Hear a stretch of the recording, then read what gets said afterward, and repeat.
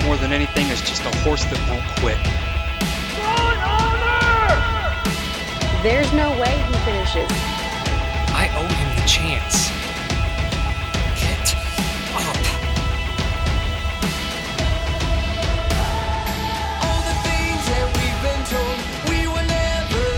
I'm Tim Finley, and this is To Live with Honor.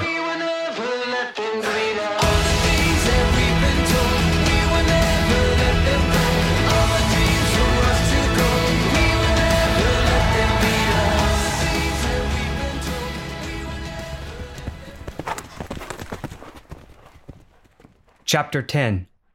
Love. Love is patient. Love is kind. It does not envy. It does not boast. It is not proud. It does not dishonor others. It is not self-seeking. It is not easily angered. It keeps no record of wrongs. Love does not delight in evil, but rejoices with the truth. It always protects, always trusts, always hopes, always perseveres. 1 Corinthians 13, 4-7. Expect to leave the middle of April. Those are the best details I can offer. So, as of now, there are no updates or changes. Our mission crew commander, the MCC, briefed us behind closed doors. We had trained as a crew since Thanksgiving for deployment, and toward the end of February 2012, the powers that be yanked us around with the date of departure. That jostling had moved the deployment up twice, and now it ping-ponged back and forth inside a 2-month window. It's not etched in stone, and there is a lot of feedback from other squadrons that the date may shift, or we as a crew may not even deploy this rotation, so keep this information on a tight leash. We all knew what that meant. Stand by to stand by. Again. Standard operating procedure. For all the wondrous things the military is capable of, it enjoys postponing decisions until the 11th hour, and then scrambles for a solution. At that point, it becomes incumbent upon the individual members to, quote, be flexible. Cue the eye rolls. I drove home considering how to approach Missy with the news. She was desperate to know and still assumed early May. We anticipated a May or June wedding preceding the deployment. This information could be catastrophic. She wasn't home when I got there. I sat on the couch deliberating. Then the door burst open. We're getting married April 7th. We're doing it in our backyard, and the reception will be in the barn. Huh? I went shopping for decorations and supplies. Okay. Say it! Tell her! Sounds like a plan. What do I need to do? Well, you could work on the music list and invites and get your honor guard stuff together that you want. Actually, I paused and gave my jaw time to shake off its nervousness. We had a meeting today. My pulse raced. Please don't be angry. It hurts me as much to say as it pains you to hear. We're leaving mid-April. We don't have a date. I felt purged, but braced for impact. My mind cringed. Seriously? Was this as soon as you knew about it? I've known for about a week, but I didn't want to say anything unless we had something more definitive. I was hoping today's meeting would offer that. It didn't. I'm sorry. God damn it, Tim. That's fabulous. Her eyes welled up as her chin tightened and lips thinned. She nodded. Just fucking fabulous. We just dropped almost all the wedding money on reserving tables, chairs, settings, catering, decorations, everything. Why can't you tell me things? Why am I always the last to know? If you were just upfront and honest, this wouldn't be a constant struggle. I thought we were over this. She was alluding to hundreds of unrelated but now related previous offenses. The camel's back shattered. I shifted into defensive posture and lashed back. Because I knew this is how you would react. You always react in the most juvenile, spiteful way. I have no wiggle room for honesty with you. It's like arguing with the kids' table at dinner, and you just go right for the throat and dig up old arguments. I was trying to get facts first before I brought you bad information and you made bad plans around it. Well, now we might have no plans because you gave me no information. There's always a fucking secret. Her tears gave up their grip. You're the one who went out and dumped the wedding money without talking to me. You did nothing to help plan. I asked you time and time and time again, and you never gave me any feedback or lifted a finger. If I hadn't done it, I don't know that there would have ever been a wedding. I figured I was doing you a favor so you could focus on your training. I thought I was helping you by doing it all. Shit, Tim! Why?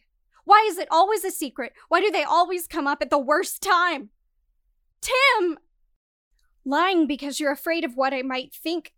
Why are you so afraid? I'm going to be your wife. Your wife! Her screeching voice boiled my blood. I can't do this for the rest of my life, Tim. She shook her head and folded her arms. Her tone feathered into resignation. She buttoned up. I can't keep waiting for the next secret, wondering what it is, where it'll come from, or what lie I'll get next to make up for it. I don't understand, Tim. You always talk about being a good man. When do I get to see him? Rage stewed in my stomach, and it showed on my face. If you aren't that man, I need to go. Promise! You promised. Trash! Why do you get to live? You still live! I thought of the horse in the front paddock. You still live, Honor Guard. I'm not that man! It exploded from my throat like a thermobaric bomb, sucking all the air out of the room. What? It was almost a whisper. Her eyebrows squeezed. I'm not a good man! A pebble fell away from the dam, and the ground began to quake. I'm sorry I lied to you. Every time I've been sorry. But I'm not that man. At least not anymore. You were the only thing I had, and I would have done anything to keep you, including lie about what I wasn't, a man of honor. I failed, and not just a little. I failed at being that man. I failed everyone, everything, and every promise. Most namely, I failed myself to the absolute core of who I am, and that fucking hurts. It hurts in ways you can't possibly fathom. Do you know what it's like to know your own soul is disgusted by its host? Can you imagine what it is to proclaim a life dedicated to honor, convince the entire world, preach it nonstop, and then discover you have none? To swear an oath with your life to millions of people and let all of them down. To swear your life and know it was a lie. I've seen the faces of good men who would have been far more honest, far better to you, and made better husbands. They were the men you deserved, but they're dead. They're fucking dead. And I'm what's left behind. I pissed on all my promises to them over and over. The sky isn't falling, despite what I had everyone, even myself, convinced of. The stars will all be there tomorrow, and they will refuse to remember my name. If you knew where I came from, if I had told you, you wouldn't be here. And I know that's selfish. My last apology is for dragging you along this far. It was all selfish. When I met you, I had and was nothing. I was scared for my life. Literally. Scared. Scared for your life, Tim? What are you talking about? My legs shook. They had shaken like this before. My house in Florida. You remember when it was broken into? Yes. They took something. Something I never really missed. My pistol. I know they did. What you don't know is, it had a single round chambered. A round with PRIDE written on it. You can't understand, and I will never ask you to.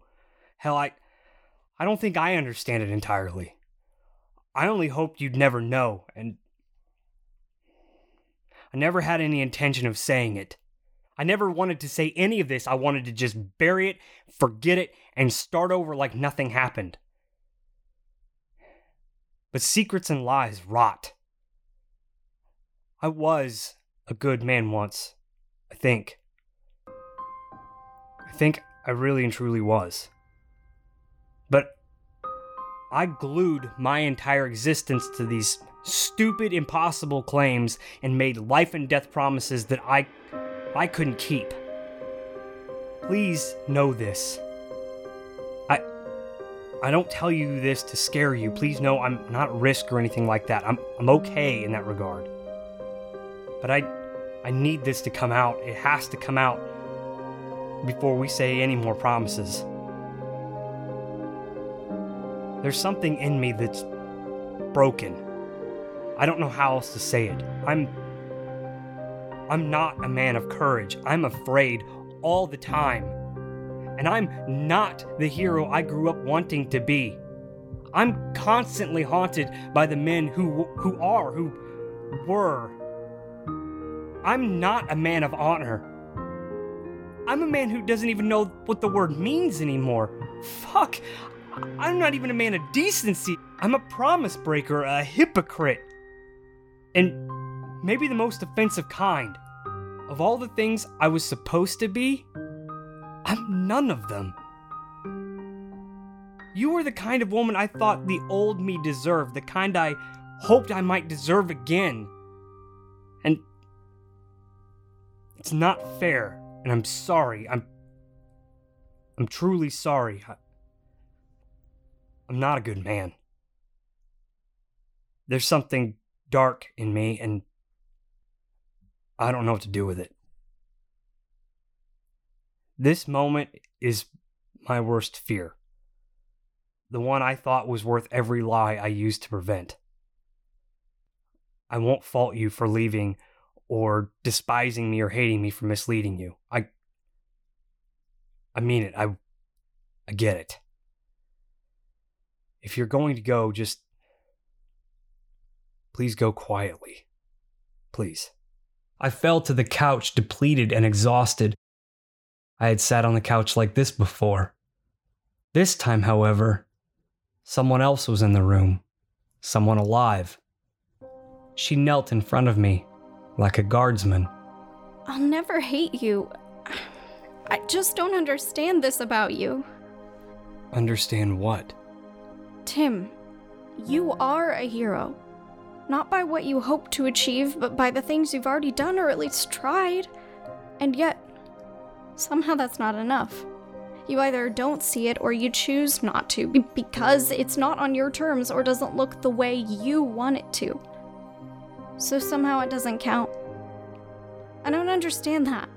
I don't understand this hole you keep trying to fill in. It's like there's not enough of you to fill it, so you just fill it with lies so that I won't see the hole. Tim, you're missing things. Big things. There's a horse out in the front paddock that adores you. Do you really care that he's not Secretariat? He doesn't care that you're not Ronnie Turcotte. But I'm willing to bet he'd run for you until his heart explodes. Would that be enough? What's enough, Tim? You already are enough. Am I enough? I lifted my gaze up from the carpet to meet hers. Her expression wasn't what I expected.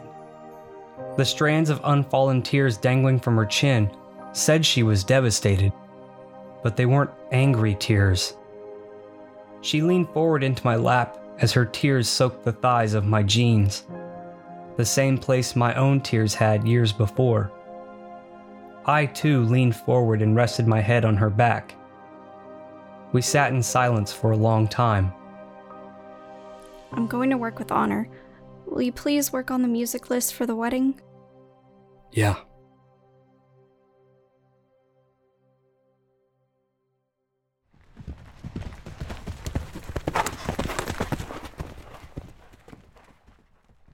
The rain spritzed a glossy blanket across the ground. Wisps of clouds drifted low over the treetops. The front paddock collected cars as guests made their way to the backyard through the mist. The barn, gutted and renovated, now resembled a quaint country hall. Tulle and thousands of tiny lights lit the barn aglow, as well as the trees in the walkway leading into the barn. Attendees congregated in the barn, awaiting the final word. Would we brave the elements and have the wedding procession as planned in the grass-carpeted riding arena? Or would we move to our contingency plan of using the barn for both ceremony and reception? Missy's entourage of women scrambled in and out of the master bedroom with updates and questions about the plan. I deferred all final decisions to Missy. Her dad, a former Marine officer in Vietnam, only a few months removed from a hospitalized brush with death, braved the 1,000-mile trek to be there. He walked on meek but proud legs to me and appealed for a final decision. A sliding wooden door separated my office from the master bedroom. I asked one of the scampering young ladies in blue to bring the one woman in white to the door. I slid the door less than an inch wide. A few feminine fingers wiggled through the crack. I wiggled my fingers into the mix. Hey, baby. Hey, baby. Dallas and I checked the weather. They're saying it could stop at any moment or it could pour. It's going to move out, but it could get worse before it gets better. Do you want to start moving the chairs into the barn? She didn't drip a drop of contemplation. No. Outside. Brass balls, Watson. Correction. Finley. Not yet. She wiggled her fingers one last time and said bye. I turned to Missy's dad standing behind me with a debonair mustachioed smile. There was a historic, gentlemanly class about the man, despite his infirmity. Outside it is. He leaned on his cane while raising the other hand, pointing upward. The Marine left to disseminate the orders. I walked back to the guest room to finish getting dressed. I wore my mess dress, a formal military uniform showcasing medals, cummerbund, and a bow tie. The room was wrecked with men. Half-naked men stood amid disorganized piles of bags, tuxedos, and toiletries in masculine disarray. I continued the finishing touches on my uniform. So what's the preacher got prepared? Dallas, my best man, asked. Don't know. I pulled the laces tight on my mirror-shined honor guard boots. I really don't have a preference so long as it isn't 1 Corinthians 13. Why is that? It's like a really good song that sits too long on the top 40. Plus, they always skip the best part. Everyone always starts at the midpoint and only recites verses 4 through 7. For someone who doesn't like it, you sure seem to know it. I read David Copperfield too, but that's a different story. Look, it's not that I don't like it. I think it's just so overused that all anyone knows of it are the 4 verses. Drive-by Led Zeppelin fans who know Stairway to Heaven, but have never heard Over the Hills and Far Away. I guess that makes me a Bible hipster. Well, what would you have him say? The first few verses and stop. Why? I finished tying my boots and stood up. I took a breath and looked Dallas in the eye. If I speak in tongues of men or angels, but do not have love, I am only a resounding gong or a clanging cymbal. If I have the gift of prophecy and can fathom all mysteries and all knowledge, if I have faith that can move mountains, but I do not have love, I am nothing. If I give all I possess over to the poor and give over my body to hardship that I may boast, but do not have love, I gain nothing. He tasted the bittersweet appropriateness, and it soured his face a little. He nodded. Fair enough. Then he returned to his inexorable smile. You know, in all the years I've known you, I never pegged you for a praying man. Because I'm not. I smirked and slapped him on the shoulder. The mass of men fell into formation and marched out into the arena. I stood on damp ground as the mist began to lift. I clasped my hands in front of me. The music changed.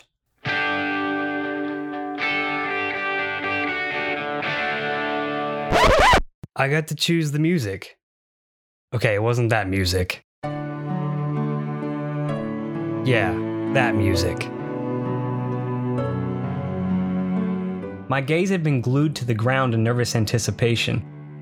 My eyes were heavy as I heaved them upward down the aisle beset on either side by columns of saber-wielding honor guards. I met a woman in a lavender dress at a wedding once. One so beautiful I swore to myself I would marry her.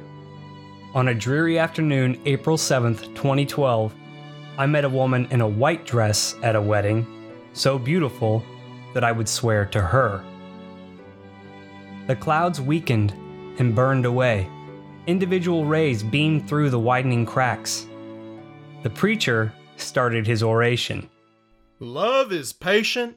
Love Are you is fucking kind. kidding me? I looked into the eyes of my bride in silent conversation and giggled with her in my mind. She knew it too. The preacher's words garbled together as I used my eyes to speak to her heart, the line I knew the preacher would stop short of. And now these three remain: faith, hope, and love. But the greatest of these is love. We married each other in a horse arena amid the budding oaks, surrounded by friends from every meaningful time of our lives, even the times best forgotten. We were new. Everything was new. At the reception, my MCC came bearing a note from my squadron commander. I was scheduled to leave 4 days after the wedding. My MCC stood to read the letter aloud, addressing Missy directly. Missy, I want to congratulate you and Tim on this most momentous occasion. It is said that time is the greatest gift of all, so please, accept my gift of 6 months with your new husband. Tim will not be deploying this rotation. I send my best wishes for you and Tim today, and for all the many happy years to follow. Missy froze, dumbstruck. She turned to me, eyes wide, glimmering. What? I smiled. Her tears were the last drops of water falling that day. My wife hugged me.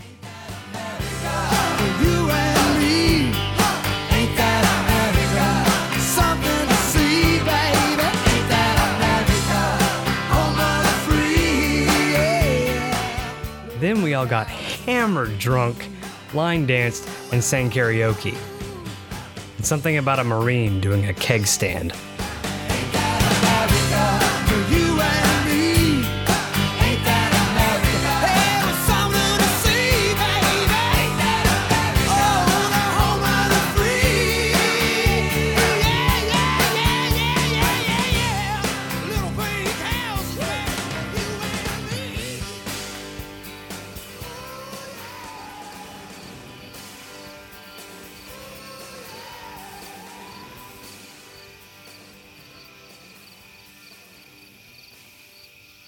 Off in the background, outside the barn, an onlooker stood cold and unmoved by the emerging sunlight.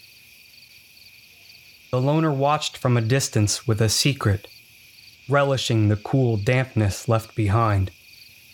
The cast iron brooder waited. Comedies end in weddings. Tragedies end in death. A man on a pale horse decides which it is. Going round taking names, and he decides who to free and who to blame. Everybody won't be treated all the same. There'll be a golden ladder reaching down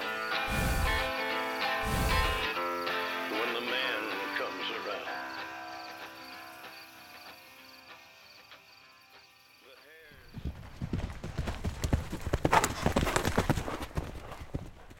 I hope you're paying attention.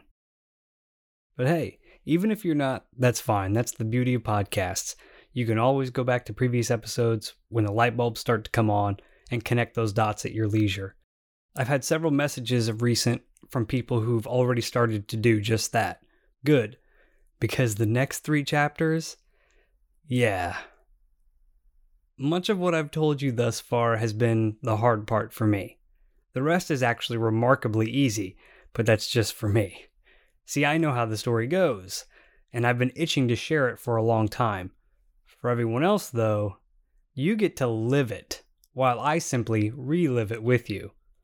Speaking of the next 3 chapters, I'll be releasing them in tandem as a sort of mini-series. My favorite G.I. Joe episodes were the ones with "to be continued" at the end. At the same time, I wanted them all out simultaneously, as they are all deeply intertwined and are functionally kind of one super chapter. So here's your trigger warning. Here it is. To my disgruntled vets, it's gonna hurt like the peanut butter shot. To the horsey folks, it's gonna sting a little. So shorten your stirrups, QC your weapon, do whatever ritual it is you do before going into the Pale Horse miniseries. This episode, we're featuring A Helping Hoof in Grantsville, Utah. The program started in 2007 and leans heavy on clinical psychology directly translated to horsemanship. The manner in which they do it and the brilliance with which they explain it is literally in black and white in their philosophy statement on their website. Bottom line, they get it.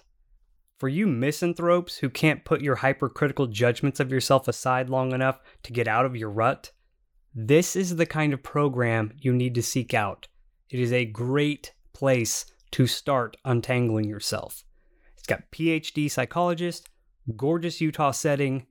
Make sure if you're in that region, you give them a look. That is www.ahelpinghoof.org. That's ahelpinghoof.org. I'm Tim Finley. This is To Live with Honor. Live fierce. This all ends.